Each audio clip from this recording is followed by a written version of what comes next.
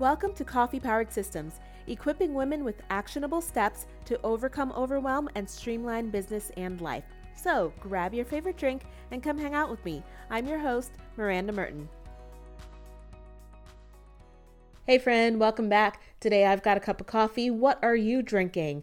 If you've got some coffee, tea, water, wine, whatever you're drinking, come join me today as we talk about time management. What I'm going to talk about today is time management roadblocks that I wish people would talk about, because people think that time management is simply about managing how you spend your time. And it seems pretty simple, right? It's even in the name, time management. But there are so many different methods, so many different strategies, apps, tools, systems. If it were so easy, why are there so many things? And why are there so many different ways to go about it? Ideally, we could all just simply pick a method and it would work. I could do the get it done strategy. I could do the Pomodoro strategy, and every single thing would work for me. But that is typically not the case. And I'm sure you have had the same experience where you've chosen to do a certain strategy and it doesn't work. And you wonder why not. Because you've probably tried, like me, you've tried a bunch of different methods, you've tried a bunch of different tools. And what most people don't realize is that we process our use of time differently. And one method that could work for someone else might not work for you. And that's okay. But there is a reason why, and we need to understand those reasons in order to work properly and in order to manage our time correctly for the way that we work. So that's what I want to talk about today. Aside from things like time horizon and temporal discounting, which I will touch on in an upcoming episode, because they can also help you understand your relationship with time and why you view things differently. But aside from those things, we do have different types of time management roadblocks that can affect the way we work. And I want to go over some of those today. We're going to talk about the roadblock and how you can positively reframe it so that you can make it work better for you, and also some tactics that you can use with those roadblocks. Now, these aren't the be-all, end-all, but they are a way for you to identify your roadblocks so that you can understand how to handle them when they come up for you. The ones I'm going to talk about today are going to be grouped into 4 different categories, which are emotional, environmental, intellectual, and social. I'll go through each roadblock, give you the process to reframe them, and then 1 or 2 tactics to work through it. And the goal here is going to be to understand where most of your roadblocks fall, and then you can reframe them and rework the way you manage your time. So the first roadblock we're going to talk about is an emotional roadblock. This will manifest itself as anxiety or fear, maybe perfection or procrastination, feeling like you're not good enough or smart enough.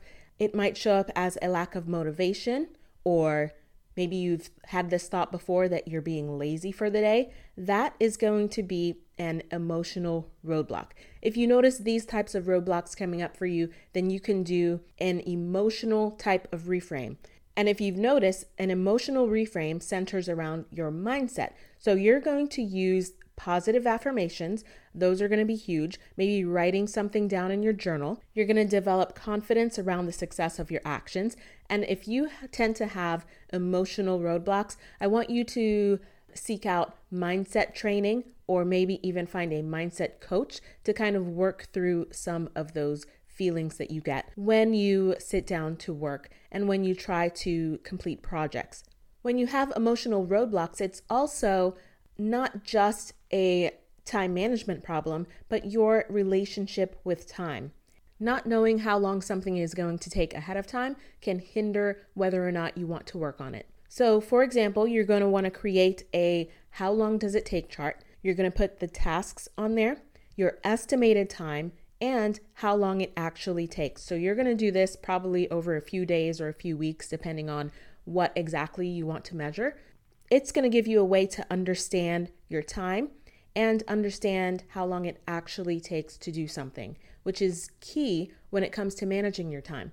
Because if you work off of a to-do list or a calendar and you have in your head a amount of time that it's going to take to do something, typically We tend to overstock our calendars, and that is based on our time estimations. If your estimation is incorrect, your calendar is going to overflow into the next day and continue to overflow into the next day and the next day and the next day. And then that is when you get discouraged, you get anxious, you get a feeling of procrastination because you don't want to do it, or the thing you thought would take 20 minutes actually took an hour. So you're going to use your how long does it take chart to kind of wrangle that in and understand how long do these things actually take. So in the morning, if you tend to check your email first thing when you turn on your computer, maybe you think that actually takes you like 15 minutes. So that's going to be your time estimate of 15 minutes. Notice what time you start. You can set a timer or maybe just look at the clock. But if you're just going to look at the clock, you really want to be conscious, maybe write down the start time somewhere, and then proceed to check your email or do whatever task you're managing. After the task is complete, write down your end time or stop your timer. That is going to be your actual time. You want to measure what your estimated time was, 15 minutes. You want to look at your actual time, 45 minutes. And then you can see the time difference, and you'll be able to use these in the future to adjust your calendar slots. So if you're working off of a calendar or a to-do list and you have that task on there for that day, you'll know exactly what time block you need to have for that. And that's going to make a huge difference in your mental feelings about your time and what you have to do for the day. The second roadblock is going to be environmental roadblocks. What this means is that you use your environment to help you get things done. That means you need to find the right spot, or the lighting is too harsh, or your atmosphere seems unhealthy, or you have a lack of stimulation or disorganization. So those are all environmental roadblocks. And if you notice that these types of roadblocks come up for you, then you are going to need an environmental reframe. First of all, you can have proper desk placement. For me, my desk is in an office in the front room of my house, which points right out onto the street. I get super distracted sometimes. I live in a neighborhood where people are always walking and walking their dogs, cars are going by. So I see that every single time somebody or something goes by, I can look up. I do have blinds on my windows, so when I go into focus modes, I know that I need to close my blinds. If this is something that comes up for you, maybe placing your desk with your back to the window so you still get all the natural light, but you don't get the distractions that go by at all times. You also want to take note of the lighting. Natural lighting is always best, but if you're in an area where natural lighting isn't possible, you can look into getting a nice lamp or overhead light that gives you great lighting.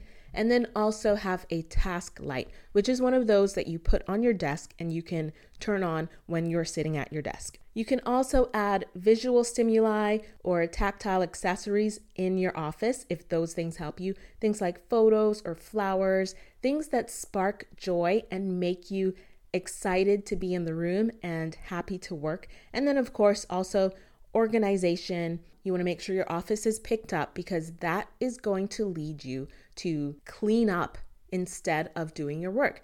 This might resonate with you if you are sitting at your desk and there's papers everywhere or something's out of order. You will probably tend to clean that thing up before you get to work, or clean that thing up instead of doing your work. That means that you tend to have environmental roadblocks. If those things don't bother you, you probably don't have environmental roadblocks. Something else is blocking you. Another good reframe for you if you have environmental roadblocks, put on headphones or soft music or white noise. Those tend to be a really good option for your environment. I have a productivity playlist, which if you have not gotten it yet, you can get it for free. I will drop the link in the show notes for you. It's a playlist. Currently, it has like 33 songs on it. It's about 2 hours long, and it's just upbeat playlists, so you can kind of get in the groove. Some songs are familiar, but I tend to use playlists without words, so I don't find myself singing to the tunes. But something with a nice beat, something that you can kind of wash out in the background, it really is amazing how your brain just goes into a focus mode when you have the right music or the right background noise. So definitely want to give that a try. The third roadblock is intellectual. You have an intellectual roadblock if you lack understanding between deep work versus shallow work. This means you tend to wonder, how do you know what you're supposed to be working on or how you're supposed to be working on it? What is your relationship to the work at hand? Meaning, what are you supposed to be doing right now? And what is that particular work going to do with work down the road or in relationship to your company at the moment? Maybe you have an inability to sequence and plan, or you never learned how to work efficiently, or you have an inability to prioritize or unclear goals. So if those tend to resonate with you, that means you have an intellectual roadblock. So the intellectual reframe you're going to use here is that, one, you're going to carve out planning time. You want to make sure you know exactly when you are working. You're going to sequence activities to include your transition time, meaning don't just stack your tasks back to back. You want to include 5, 10, 15 minutes of transition. And this works twofold because it's going to give you a buffer time in case you go over. And it's also going to give you some time that you can get up, stretch, go take a walk, get some fresh air, do something in the middle so that your workday doesn't feel like one long workday. You're going to also want to set boundaries around your work, especially if you tend to work from home a lot. You want to make sure your time boundaries especially, are set. You work from 9 to 4, 9 to 5, 9 to 6, and then make those known, especially in your calendar and to the people that you live with. And when the end of the day is here, let it be the end of the day. Turn off your computer and get out the office, go do something else. Those are boundaries around work and boundaries with the people you live with. If you say, when I am in this room, that is work time, please do not disturb me. Once you get around those boundaries, that's going to make a huge difference in your time management, because you know that when you are in a certain space and during a certain time, that is when you should be doing your best work. So a couple of the tactics that you can use to work through this roadblock, one of them is going to be using Eisenhower's time matrix. This was popularized by Stephen Covey. It's basically a square with 4 different quadrants, and they're organized into important, not important, urgent, and not urgent. So those quadrants allow you to prioritize tasks in relation to their importance and urgency. And that is going to help you to decide what you need to address immediately or what you need to postpone. Check email might be not important and not urgent. But if you have a client who needs a website design completed, that would probably fall into the urgent category if there is a deadline, and important because maybe it's one of your biggest clients. You also want to ask the right questions. Now, we talked about with your intellectual roadblock not being able to prioritize or sequence, you want to ask these questions. What is your plan? What do you need to get started? What is the first step? What does the finished work look like? What could get in your way? And what are your priorities today? So once you've answered those questions and you understand where you are going for the day, that's going to help you intellectually understand what you are working towards. The last roadblock that I want to discuss is a social roadblock. This means you manage your distractions internally and externally via social media or fear of missing out on things. This one is super easy to spot. It's pretty simple to get a handle on as well.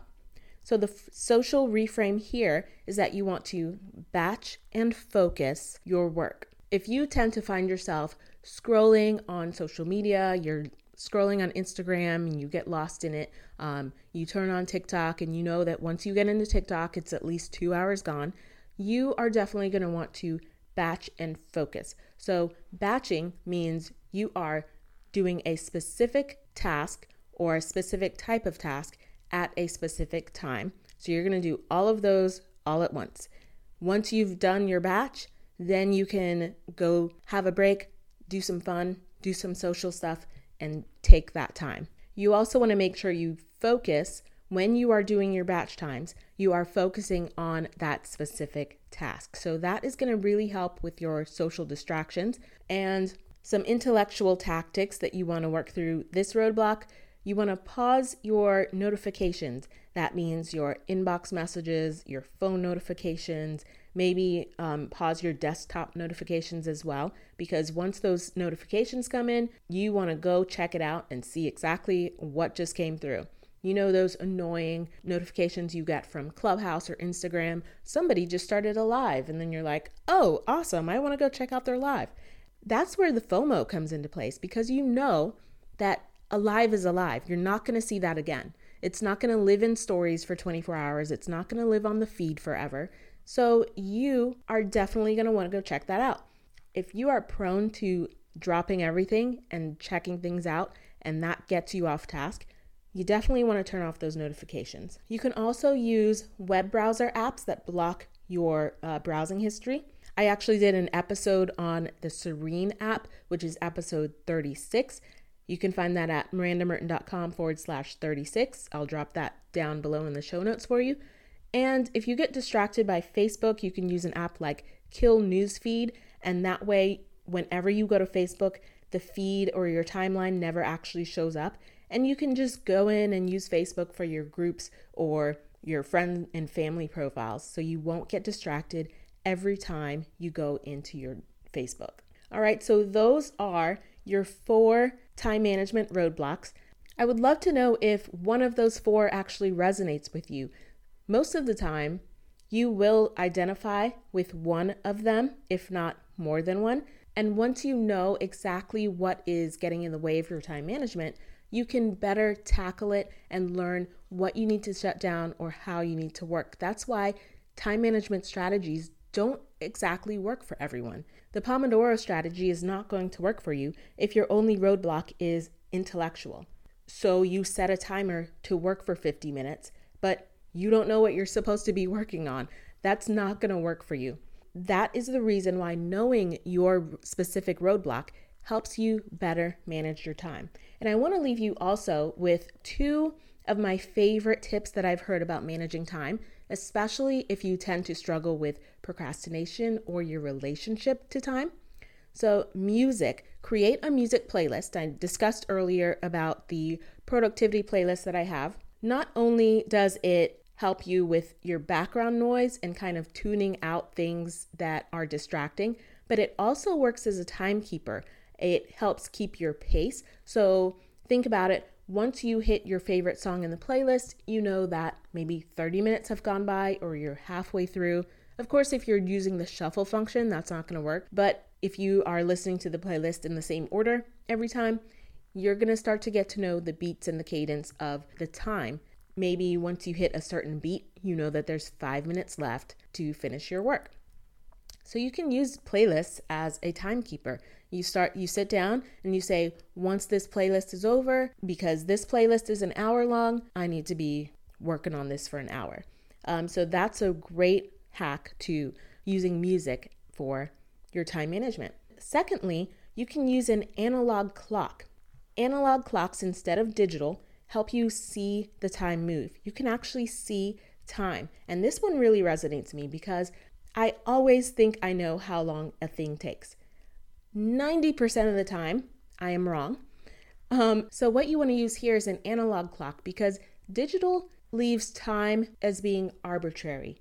And an analog clock, you can actually see what the time looks like. If you look at a clock and you can see what 15 minutes looks like or what 30 minutes looks like, it makes a huge difference. So let's think about when you're getting ready and you say, I have to get ready and it's going to take me 30 minutes and then I have to be out the door. If you're looking at a digital clock, in your head, you know what 30 minutes is. It's 5 o'clock. I know what 30 minutes is. If you have an analog clock in front of you, you've brushed your teeth and washed your face, and you thought that alone was going to take you 5 minutes, but really, you look at the analog clock, 10 minutes have gone by. You can actually see that chunk of 10 minutes time that you have just spent. That will then create something within your mind so that you can kind of correlate what that time looks like. And that's going to help you better understand your relationship to time, which in turn will help you better manage it. So I would recommend putting that analog clock, in places like your bathroom, your office, your kitchen, any place that you tend to think that how long activities are going to take, and then you'll be able to manage your time better. So let me know if you try any of these tactics, or if you have now pinpointed what your time management roadblock is, and reach out to me on Instagram. I'm at Miranda Merton. That is all I have for today. I will see you next time. Thanks for listening to Coffee Powered Systems. You can find links to everything mentioned in the episode down in the show notes or on the website at mirandamerton.com. If you enjoyed this episode, rate and review it in iTunes or where you enjoy listening so others can find it too. And join me here next time.